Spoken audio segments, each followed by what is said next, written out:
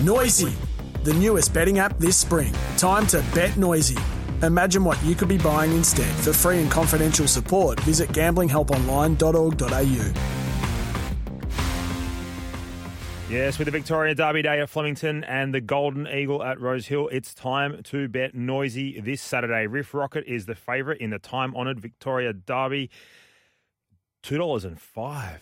Wow. While Sunsets looks a solid each-way value play with noisy. At Rosehill, Hawaii 5-0 is the favourite in the $10 million Golden Eagle, trading around the $4 mark, with Amelia's Jewel narrowly behind at $4.20 on the noisy app.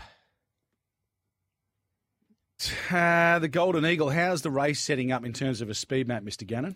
Yes, there's a mighty question you've got there, Nico, and as I just flick over here, well, mate, there's an abundance of speed from the likes of Hawaii 5-0. I'm going to, oh boy, Oban Buramai. There we go. Got it out. Pericles. I was hoping you'd have a crack at that too. Pericles. Golden Mile from barrier 17 out wide, Nico. They're going to have to push the button there, aren't they? Yep, you'd think so. So they're the four that'll go forward, and then it's just depending on how they jump. You know, as Simon said of Amelia's Jewel, we'll just see how they go.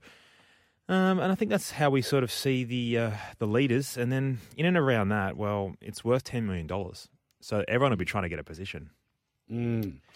Where do you have Kovalica getting to from his outside gate? Does he have to go right the way back to the tail? Yeah, absolutely. So he'll go back. They'll ride for what you call seemingly luck, but there'll be enough pace on. I'd suggest, come the home turn, he'll be 5 lengths off them. And if they've gone really, really hard, he's a genuine chance. Okay. What do you like in the race? Yeah, it's as far as betting propositions goes, probably isn't really one. But Hawaii 5-0, I think now the track's stayed dry. I think he's been, they tell us he's been set for the race all preparation. We have to trust that. Was really solid in the Everest with some excuses. 1,500 metres probably suits him better than 1,200 metres. And, peak fitness, like the definition of rock hard fit, maps a treat. Going to be very, very hard to beat. I thought Oban Buramai, is the X factor. A bit of Japanese form. Dry deck now. The rain hasn't come.